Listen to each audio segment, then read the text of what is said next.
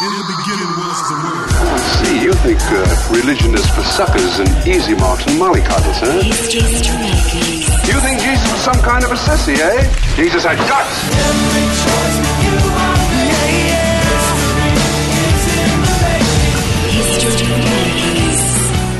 Thanks for joining us on History Makers. Now, this morning on the line, we are talking to royalty in the evangelistic Christian scene. Billy Graham, for many years, has been well known as the world's most famous evangelist, led millions of people to the Lord all over the world.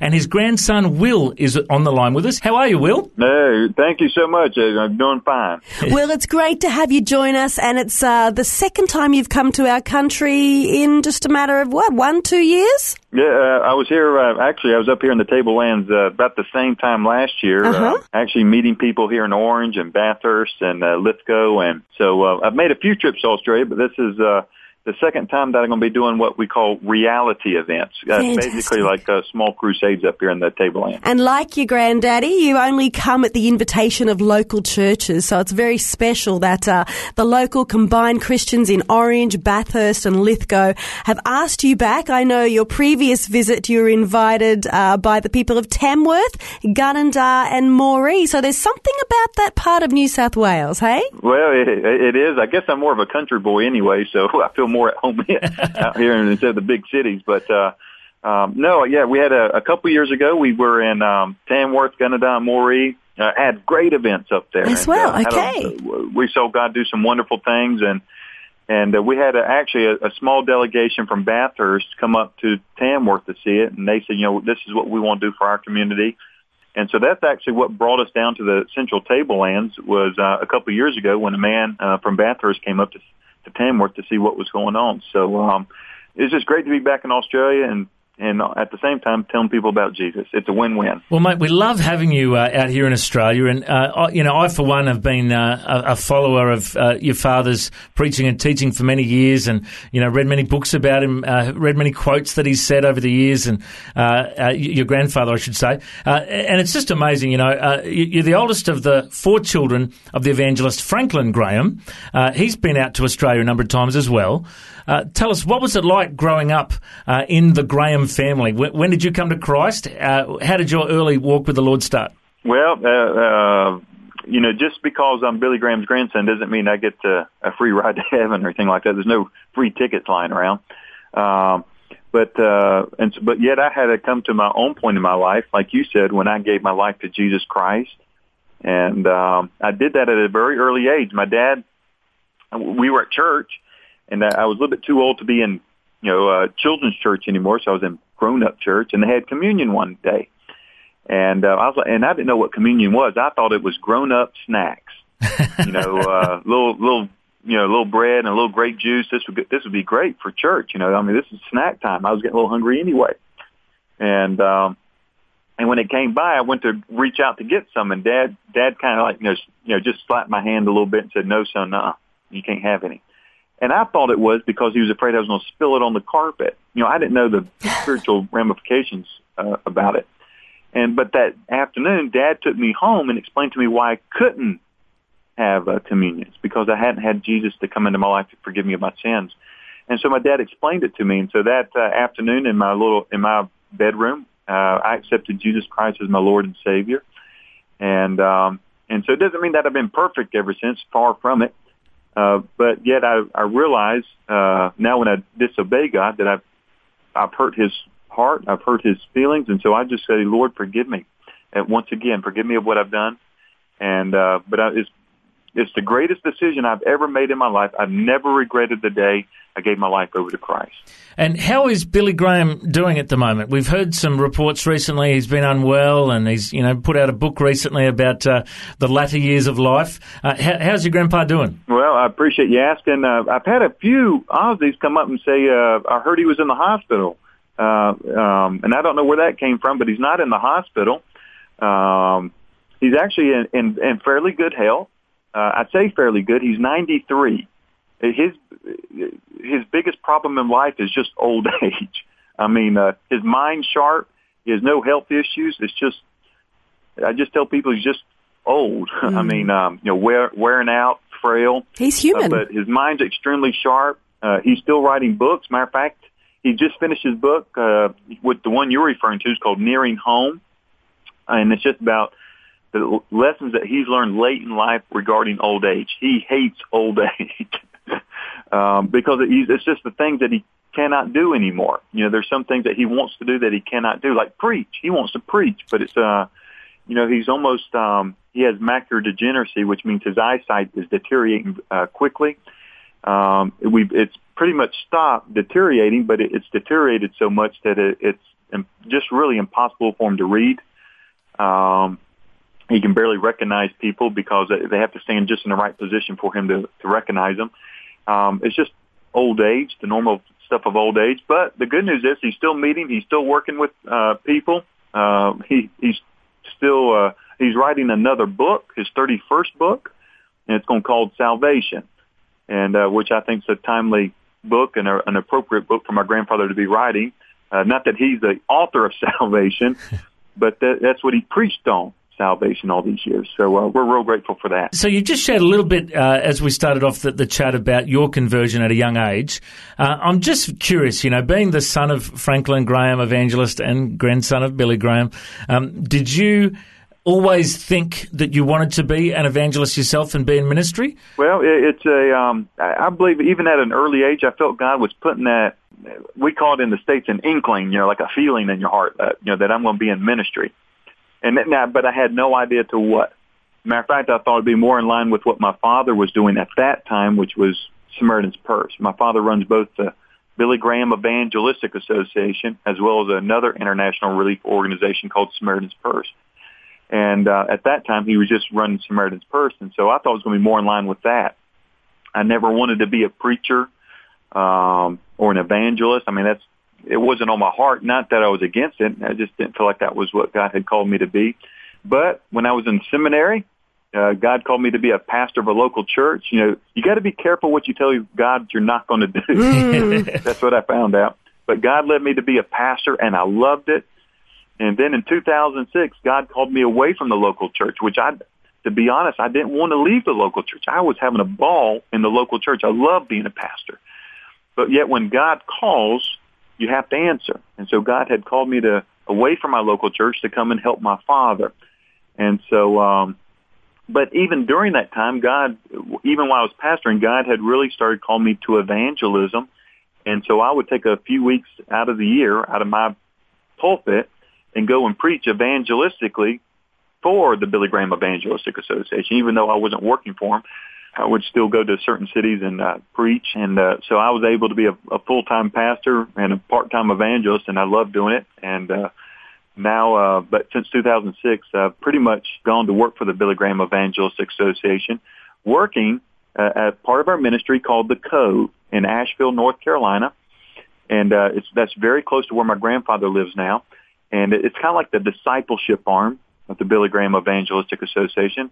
But also, instead of just doing that, I also travel and like here in Australia, preaching the gospel. So I get to do a number of different things. I'm very fortunate. And so your official role at the moment, you're Executive Director of the Billy Graham Training Centre. Is that accurate?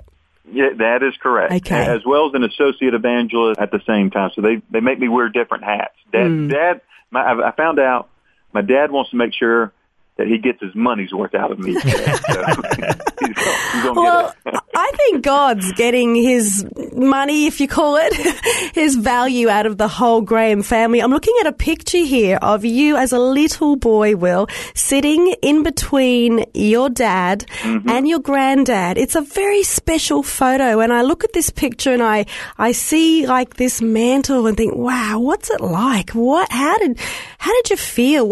How do you feel now just having that mantle upon your life?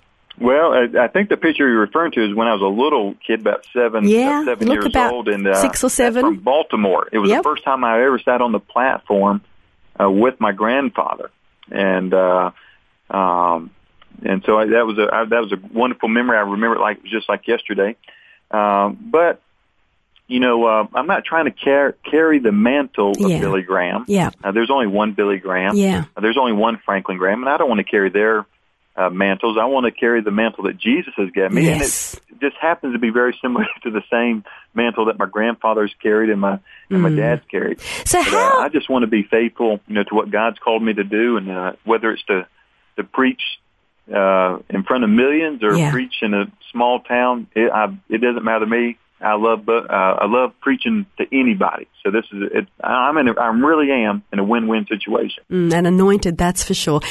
Tell us about just the family name. I mean, to go from all the Billies and the Wills and I believe you now have a son that you've been hoping for quite a while. So you've got 2 daughters and a son. That's correct. A lot of people don't realize that my name, William Frank. I'm a William Franklin Graham. Yeah. We're actually we're all William Franklin Grahams. All right, I'm William Franklin Graham the fourth. My father is William Franklin Graham the third, but the world knows him as Franklin Graham. Yeah. Billy Graham is William Franklin Graham Jr. Okay. But the world knows him as Billy. But if you grew up with him, you would call him Billy Frank. Yeah. That's kind of a Southern thing in the United States. You have a double first name. And my great-grandfather, who was the dairy farmer that kind of started all this, he was William Franklin Graham Sr., and he went by the name of Frank. Okay. So we had Frank, Billy, Franklin, Will, and now I have a son, and his name's William Franklin Graham the fifth. But we've run out of nicknames. I mean, we've used up Franklin twice. Billy's got one. I got Will. So we've run out of nicknames, and so we call him Quinn, which means, Quinn means 5. That is very clever. So poor kid, if he wants to continue it, that's his problem. I've done my job. I've had my son, I've named him, now it's up to him if he wants to carry it on. Now, mate, I found out a lot about your grandfather through the DVD that just came out in the last couple of years, the biography movie of your grandpa called Billy. Is that the name of the movie? Is it Billy? There was one that we did not do. Another group of people did, and it's something like that. I can't quite remember the name of it. But I was just so impressed, and it was just so well made, and it was a great story. And I actually first found out about Billy Graham when I was a young fella and I was watching a DC Talk video. Do you remember the Narrow is the Road video came out? And these Christian artists, they had Billy Graham come on, and they were actually touring with your grandfather at the time. Now, one thing that your grandfather, your father, and now you are doing really well is you're tying in your crusades really well with the latest and greatest Christian artists. Because it's so important to reach the next generation with music, isn't it? Well, it is. We're just trying to reach another generation. In all seriousness, my granddaddy has no idea what they're singing about, like DC Talk. That's not his style of music, but what my granddaddy always realized, it's not about him, and it's about reaching another generation. And my granddaddy was actually criticized a lot, especially in the churches in the United States. A lot of Christians came up and said, listen, they would come up to my grandmother and say, hey, what's Billy doing with all this rock and roll music? He's ruining it. And my grandmother, this is what she has been quoted for saying, is, she said they, talking about the rock groups, they like DC Talk, they stock the pond so Billy can go fishing. And so that's what it is. It's just a way that people can come and hear great music for their generation. And then my granddaddy gets up and preach about Jesus and gives them an opportunity to respond. Now, Will, you're out here in Australia. You're sharing the gospel in front of thousands and thousands of people. There's probably thousands listening now, and about 40% of them are unchurched. So for those that are listening now that aren't particularly strong in their faith with God, they mightn't have become a Christian yet, would you share with our listeners what is the gospel message that you bring? Okay, well, thank you. First and foremost, I want people to realize that there is a God. And I've even found that for most Australians, I can't speak for all Australians, and I'm not an Australian, but from what I can tell, there's many Australians that believe in God. And most of them wouldn't have what they would say, they know about God. They don't go to church. They don't consider themselves religious, but they believe in God. And so the first thing I would want most to Australians to realize is that there is a God, and one, that he knows you and he loves you. And the greatest thing in life he wants to do is to come into your life and that you can know him personally, just not know about him, but to know him personally. and that He desires to come into your life. He loves you more than anything in this world. Even so much, God loved you so much that He was willing to sacrifice His own Son so that He could have a relationship with you. And so what I come down to tell people is how they can have that personal relationship, how they can ask God to come into their life, to forgive them of all the bad things that they've done. We've all sinned. We've all broken God's law. Even Will Graham. Will Graham has broken God's law. Billy Graham has broken God's law. And that's why we need God to forgive us of our sins. And that forgiveness comes through Jesus, because Jesus died on the cross. He paid the price. He paid the debt that you and I owed. Why? So that we could have a relationship with God, so that we could be forgiven, and that we could have our sins washed away, that we now, because of that, now we can experience purpose, happiness, joy, meaning in life. Those things that most of those things that we're looking for in life, we tried to find but seems to be elusive, God wants to give it to us.